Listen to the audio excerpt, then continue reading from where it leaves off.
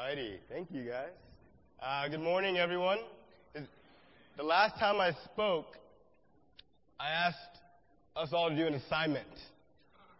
And since the theme today is back to school, one of the most fundamental things you can do at school is turn in your homework. And out of all these people here, there are only 15 people who did the assignment. Only 15. And, you don't have to do it. But the funny thing about doing the assignment is because I know many of you listen to this song. I know that. But if you don't turn in your work, do you get credit for it? You don't get any credit for it. So it's great to be with you this morning. I'm going to share a couple responses from the people that turned in their homework. First one, Kenny. And as you can see, the action steps here. This is what I communicated last time that we should all do. So after listening to the song 5 times, this sister responded, Kenny, words in a text cannot do justice for the song you asked us to listen to. I love it. I'm saving it to my music.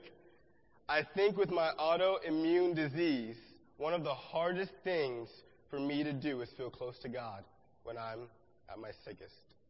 I had an episode so bad recently that I was unable to walk from my car to my bed. So I slept in my car for 2 hours until I could get the energy to go inside. It's in those moments that I know God is there, but He feels galaxies away. I feel like He sits on His throne so far away from me, but wants to be close. When I only have energy or strength to listen to music, it's songs like this that helps me feel like God isn't just close, but that He's inside my heart. He's with me. Thank you for sharing, brother. This other sister shared, hey, Kenny, exclamation point. I listened to Closer Than You Know 5 times and especially connected to the first and third verse because of how personal God's relationship is. It's really easy for me to forget to focus on the cross and to be eternally focused, even though I know that what I'm focused on is meaningless. Also, John 5, verse 37 to 40 was really impacting because they spent so much time studying the Word diligently and totally missed the point that I've never really thought that was possible, but I really need to be careful not to do the same. I will definitely be applying these things, these scriptures and points as I begin the school year because I think it was perfect for Pepperdine students on campus. Also, I laughed so hard at the Harry Potter references. If there's anything you need me to pray for you, let me know. I really appreciated that. Because not only did she turn in the assignment, she asked, Kenny, what can I do to pray for you? What can I do to help you? That really inspired me. And I give these action steps because I want us to engage. As a church, sometimes we can't relate. Justin Communion was really great because he kept asking, he kept saying, I can relate. I can relate. So this is a medium where we can relate together because we're doing something together. It's very small. So at the end of this sermon today, I'm going to be giving you guys some homework. Let's see who turns it in, all right? Let's pray. Dear Heavenly Father, thank you for allowing me to be up here, to be able to come and share and talk through just your word. And I know that it's not easy going back to school, Lord. It's not easy going back to work. Once Labor Day weekend come and go, it's just we're back. There's no more vacation. We're focused. We're in the grind. As Justin mentioned earlier, we're back to reality. I pray for us to really get something from your message this morning and for me to be able to speak whatever you want me to say and be as open as I can be to share everything that needs to be said, Lord. Thank you so much for all you've done for me. I love you. I pray everything in your Son's name. Amen. Back to school. Alrighty, so I hope no one's fallen asleep already. When I went to school way back in high school, like way back 4 years ago, the thing that I struggled with was paying attention in class. So I go to my classes, and I had teachers that had different styles of teaching. different styles of communicating their message, and some were more appealing than others. But I know for me, the most that I connected to, the best teachers I had were the ones that made things simple, made things straightforward, because at the end of the day, there's only so much you can do in one class time, in one class period. You have to go home and do some work yourself. You're going to have to go back and study yourself. And the title of my lesson today is Identity. Identity, identity, identity. How you see yourself based on whatever metrics that you have decided that give you worth, that gives you value. Whatever that is, your identity. And that's what we're going to be talking about today. And it's easy for me to talk about my life. And I did this lesson last Saturday, a version of this lesson at the campus back-to-school / high school upperclassmen Devo. And it really hit me because I had to think about my life, about my identity. And this is me in 9th grade. And you can see I'm pondering on what I'm going to do with my life. That's what that picture was about. And I just remember feeling like I wanted to separate. I wanted to just be different than my friends, my family, but mostly my family. I just felt like I wanted to kind of move out of the house, I don't really want to be involved with my family. I wanted to identify myself. And it made it even harder. This is my brother, and I love my brother a lot, but he annoyed me so much growing up. And it's because he's younger. He's 2 years younger than me, and he wanted to do everything that I wanted to do. So he would follow me around, and he'd ask to just join me and all my friends, and I just wanted to separate myself from that. It was cool for a little bit, but over time, I just wanted to separate. I wanted to create my own identity. I didn't want him to hang out with my older friends all the time, even though he liked doing a lot of the things that I like to do. And it made it even tougher because people think that we look alike. I don't see it. Do you see it? How many of you guys think I'm the guy on the left? Raise your hand if you think I'm the guy on the left. Your left. I'm not tricking anybody here. How many of you guys think I'm the guy on the right? I'm the guy on the left. So maybe there's some truth to that. I posted this on Instagram. It was at a Halloween party, and we did a switcheroo. So I go to UCLA. He goes to CSUN. I'm wearing CSUN clothes, and he's wearing UCLA clothes. It's funny, at the college Devo last week, I think it was like 50-50 split. People didn't know. But this made it tougher growing up because I wanted to separate, create my own identity, but I couldn't because people would just come and call me a Mechi, my brother's name, all the time. So it made it a lot tougher to separate and just be myself. And this is my family. I know. This is before my little sister was born. She is not here yet. And I know that I had difficulties with this image. It looks cool now. I have no issues with it now. But growing up, I had a hard time with this image because my family, we're from Nigeria. And for those of you who don't know where Nigeria is, there's a continent called Africa. And within that continent, there's a country called Nigeria.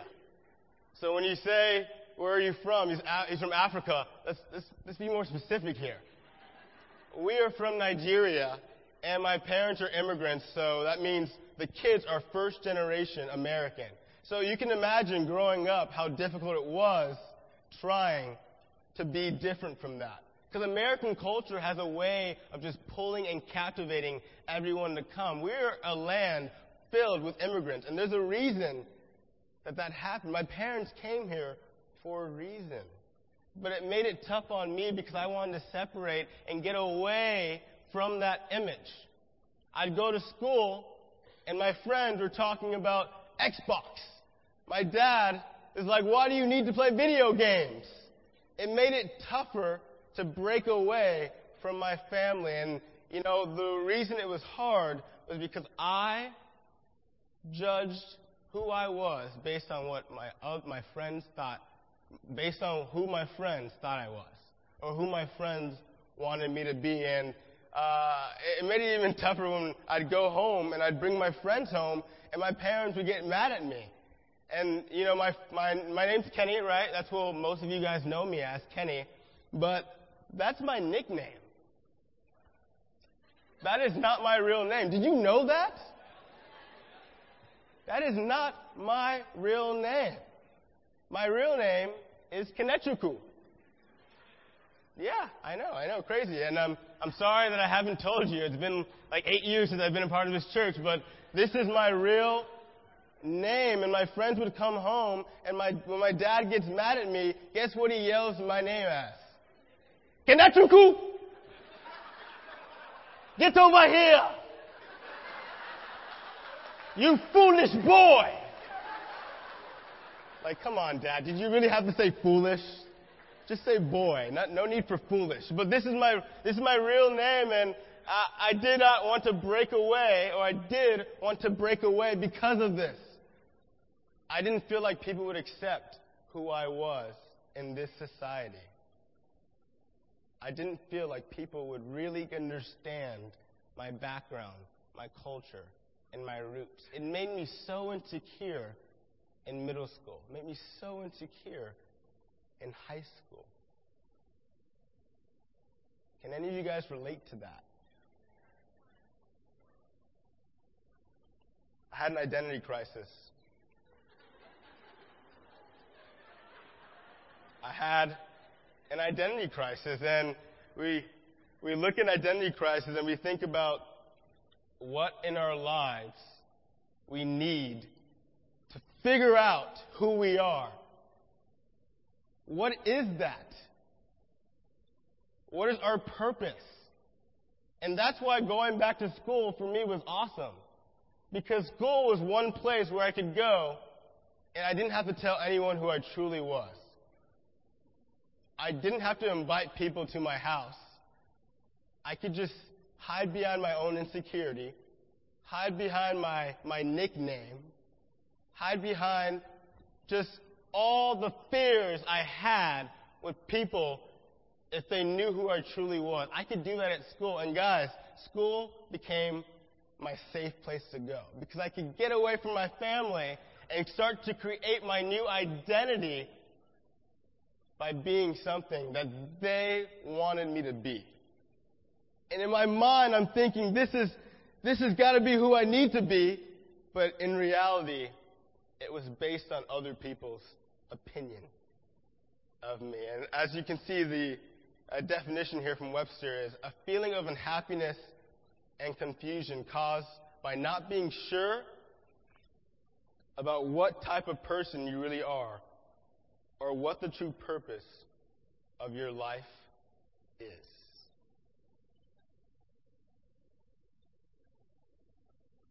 With this group of people here this morning, I have a strong feeling that there are some of you that are going through an identity crisis. And it's funny because we think that it's just for the youth, right? I'm a youth and family ministry intern, so I spend a lot of time hanging out with teenagers and, just hanging out with teenagers. And they go through it. It's called the adolescent era. They go through this for sure. But what I've come to realize is that this identity crisis resonates with everybody. It doesn't matter what age you're in. When I was at UCLA in undergrad, I studied the Bible with a lot of people. And the difficult part about Bible studies wasn't people saying, I want to become Christian. It wasn't that. They knew that that's what they wanted to do. But they didn't understand themselves. So it made it difficult for them to connect to God. They couldn't understand it. They're like, who am I? I've been told this stuff my whole life by my parents.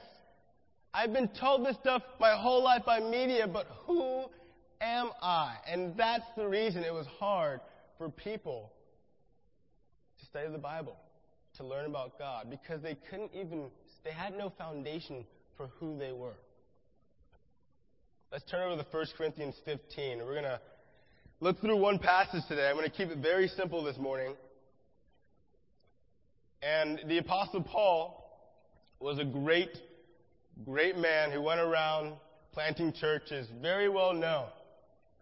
And he wrote letters. And this is one of the letters in Corinthians. And he wrote these letters so that he could help the churches that were going through tough times. And specifically in this chapter and these next couple of verses, they're struggling with a fundamental teaching that we all are familiar with: the resurrection of Christ. It reads, "Now, brothers and sisters, I want to remind you of the gospel I preached to you, which you received and on which you have taken your stand. By this gospel you are saved if you hold firmly to the word I preached to you. Otherwise, you have believed in vain. For what I received I passed on to you as of first importance, that Christ died for our sins according to the Scriptures, that he was buried and he was raised on the third day according to the Scriptures." And we read this, and I know for me, I read this and I'm like, why does he have to remind them of this? Why? They are Christian. And he's reminding them of one of the most fundamental principles in Christianity. Jesus Christ died for your sins. But the reason that he reminds them, and the reason that he has to do this, because there are issues and there are problems. And as humans, we need reminders sometimes. We need reminders of some of the most basic, fundamental principles in our walk with God. Jesus Christ died for you. Do you remember that this morning? What should that look like in your life? But I really appreciate Paul, because he does a good job of focusing on other people, but then also focusing on himself. Because sometimes when you're in the classroom and you hear your teacher talking at you, you can tune it off, right? But when they start sharing about their lives or something that happened to them personally, it's amazing how much we pay attention to that. Why do we pay attention to that? Because we can relate. Like Justin says, I can relate. I can relate. We can relate with stories, with personal stories, because that's what we all go through. And if you jump down to verse 9, it reads, "For I am the least of the apostles, and do not even deserve to be called an apostle, because I persecuted the church of God. But by the grace of God, I am what I am. And his grace to me was not without effect. No, I worked harder than all of them, yet not I, but the grace of God that was with me." Paul here, in just 2 verses, gives us a clue into our identity, into what we need to respond to figure out our identity. And this isn't the type of response that is self-seeking, sorrowful. Man, I messed up. I'm a horrible person. I am what I am. That's not what he's saying here. He's saying, I understand my sin. I used to persecute and kill Christians. I have issues. I am what I am. I am what I am by the grace of God.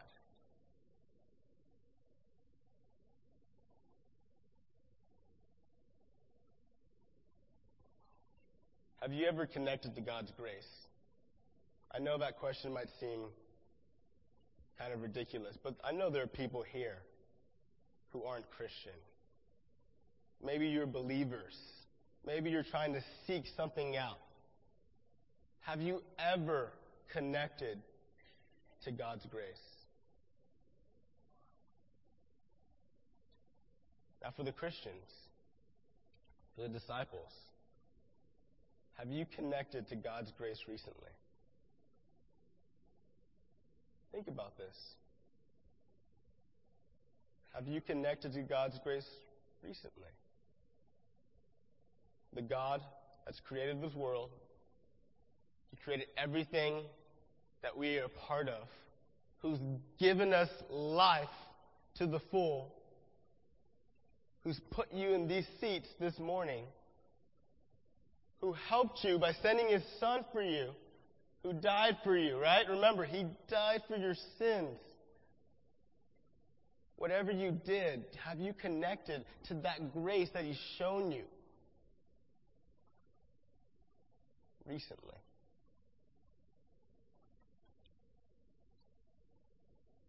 What are you motivated to do because of it?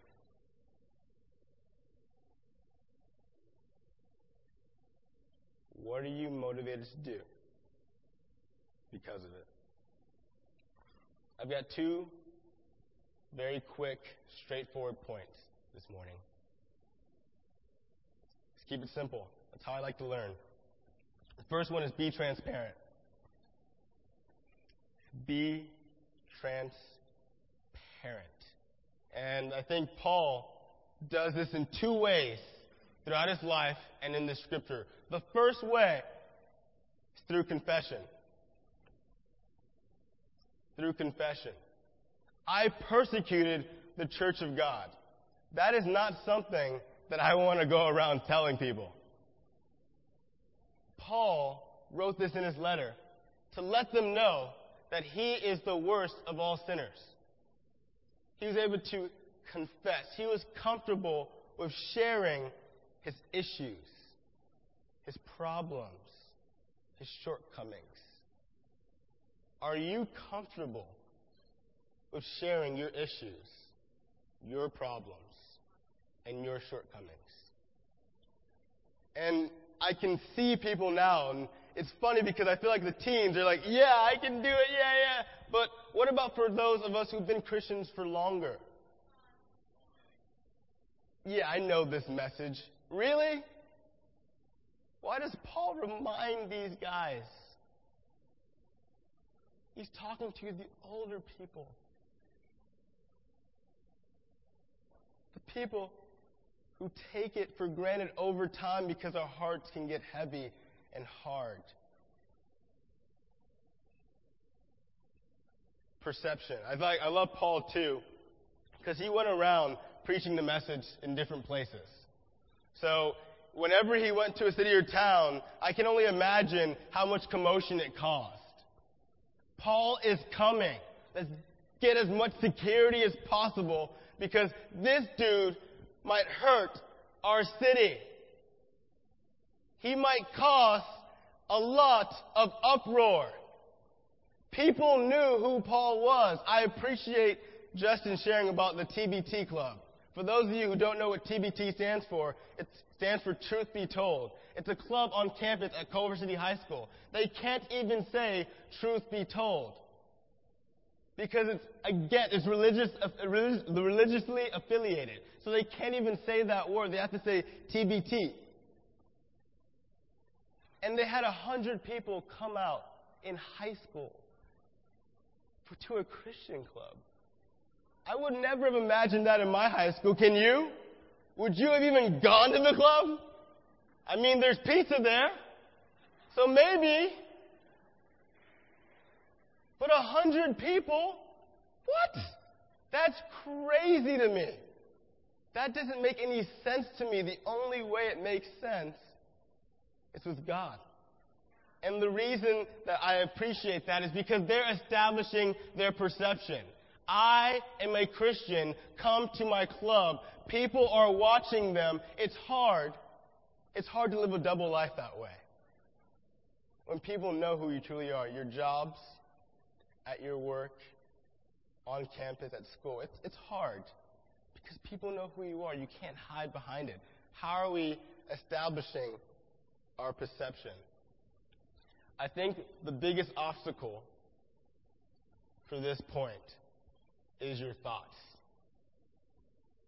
Oh, when anyone asked me, what kind of superpower would you have had, Kenny, growing up, it would be to read people's thoughts.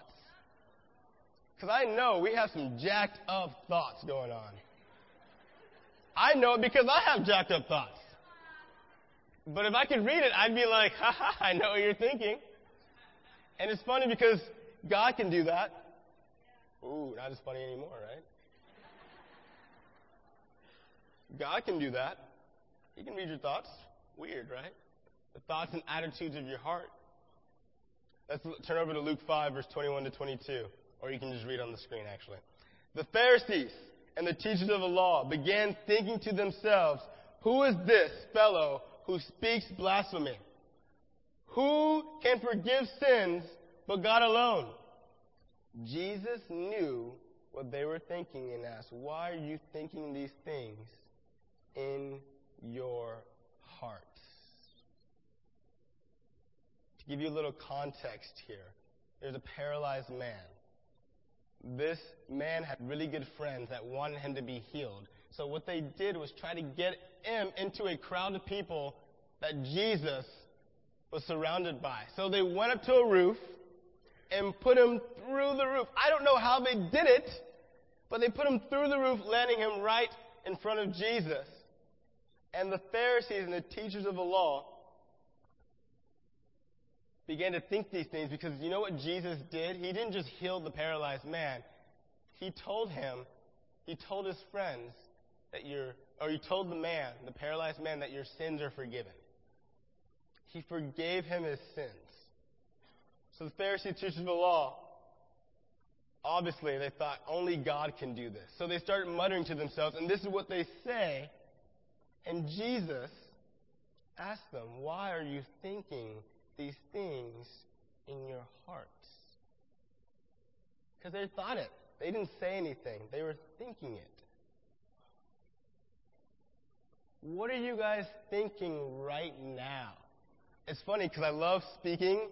I don't really like public speaking, but I like it when I see my friends in the crowd.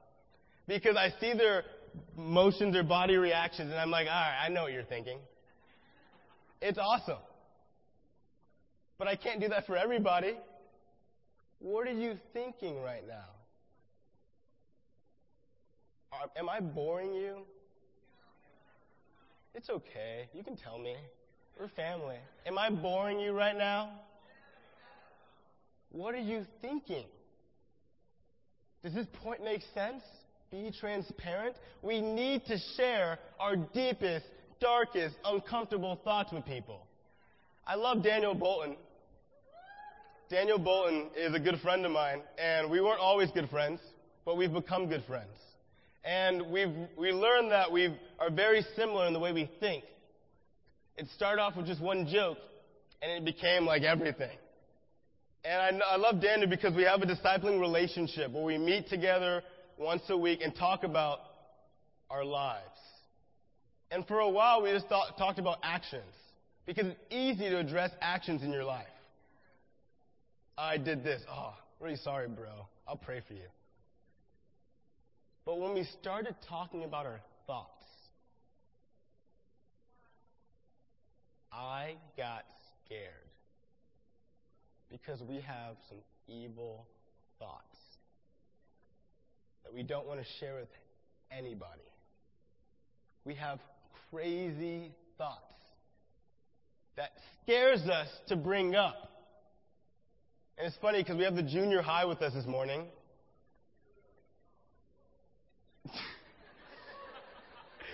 And I love the junior high because you can always guarantee that they'll be, talking or doing something during service.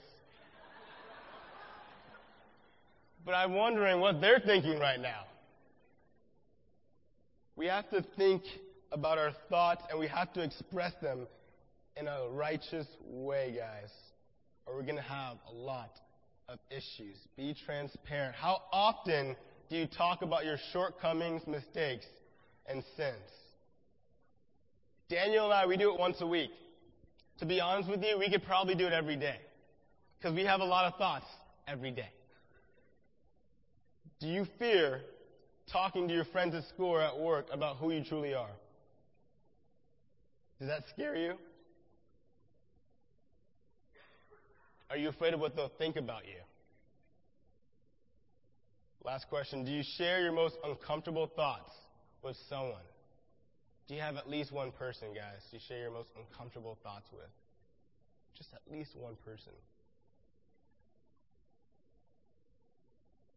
It's point number 2. Work hard. You know, I learned as I was growing up that in my identity, I can't just cover up who I truly am. It's not possible to cover up who you truly are. And when we work hard, it's because we should be motivated by something. We should be motivated by God's grace. And that's what Paul did. As we see here, for I'm the least of the apostles, we just read that. But look at the highlighted portion. But by the grace of God, I am what I am, and His grace to me was not without effect. No, I worked harder than all of them, yet not I, but the grace of God that was with me. Paul was motivated to work his butt off for God because he connected to the grace of God. Effect. I looked at this word because sometimes the most basic words, I kind of get confused. I'm like, what does it really mean? I don't really know the definition of it. So I looked it up, and here it says, a change that is a result of an action. A change that is a result of an action. And what I was thinking is that it takes a cause to have an effect. It takes a cause to have an effect. And we're all here this morning, and we all have a cause. The question is, are we connecting to that cause? Because if we connect to the cause, if we connect to God's grace, it becomes very easy to have an effect, to act, and to see change. I really appreciate this woman right here. This is Cindy Whitcomb. Wow, I haven't even shared, and you guys are clapping. That just shows you how amazing she is. But there's a time when we lost our full-time youth and family ministers. And we weren't unsure of what we were going to do. I was interning at the time, and I was the only guy intern, so there's no females helping out. Cindy is a full-time employee of the church. She does HR. And we had to figure out who could help fill that role because, honestly, I can't talk to women about all their problems. So we need people to help with that. And Cindy jumped in and said, I can do this. I can help. I am motivated to help. Can you believe that? Full time. She has 2 kids, Jordan and Megan. Megan's still in the house. She's a junior. So she's raising a daughter, working full time, and helping me as an intern serve in the youth and family ministry that has about 40 teens, approximately. That's a lot of people. And they're teenagers, guys. They can't do everything by themselves. No offense. But most of you can't even drive. So you have to understand that this takes a lot of work, and we have only a couple guy team leaders, only a couple women team leaders. So we're short-staffed.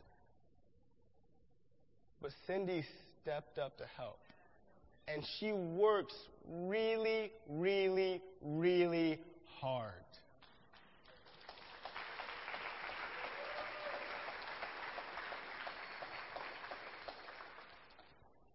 This morning, I know a lot of us, we have issues, we have problems, we have weird thoughts, we have shortcomings. I get it. I understand that. But can we please connect to God's grace? Because if we can connect to His grace on a consistent level, then guess what will happen? We'll be motivated to work hard. We'll be motivated to be transparent. It won't be a pull and tug. It'll just be natural. If you're ever wondering why it's hard for you to get up in the morning and come to church, or why it's hard for you to go to an event, or why it's hard for you do Bible studies or anything that's related to your walk with God, I have a feeling that it's based on whether or not you're connecting to God's grace. Action steps. Oh, get your pens out. It's about that time. It's about that time. I'm going to leave this up here. Just see my email. Write the email out. Read Psalms 139 to 104 and Psalm 139, 13 to 14. And answer this question. How do these scriptures help you understand your identity? How do these scriptures help you understand? Very basic, very clear. Just one. No, actually there's two. Second one. How do these scriptures help you understand your identity?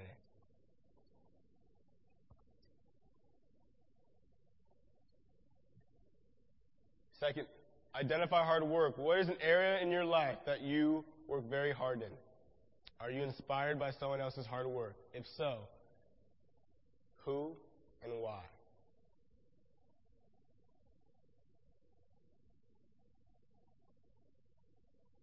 Who and why? And I want you to text or email me your response. I put my email up there. Some of you guys have my number, so just text me. And let me know what you think about this. And guys, just so you know, I actually do check these things. I respond to every single one of them. And I really appreciate for those who do these action steps. It really shows that you're trying.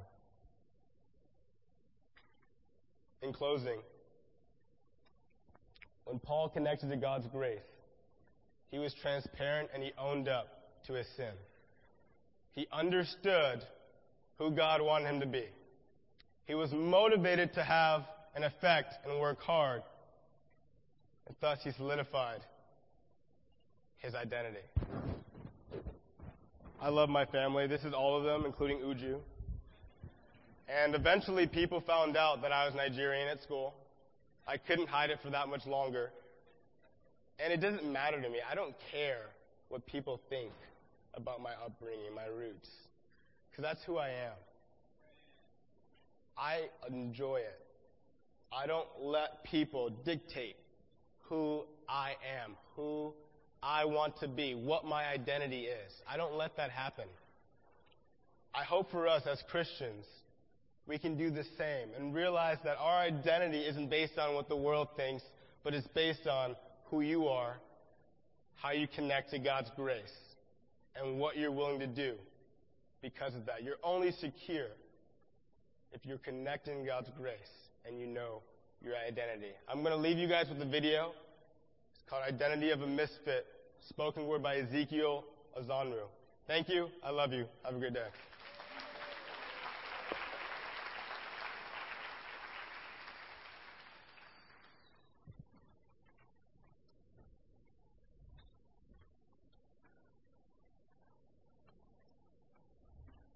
See, I began with media.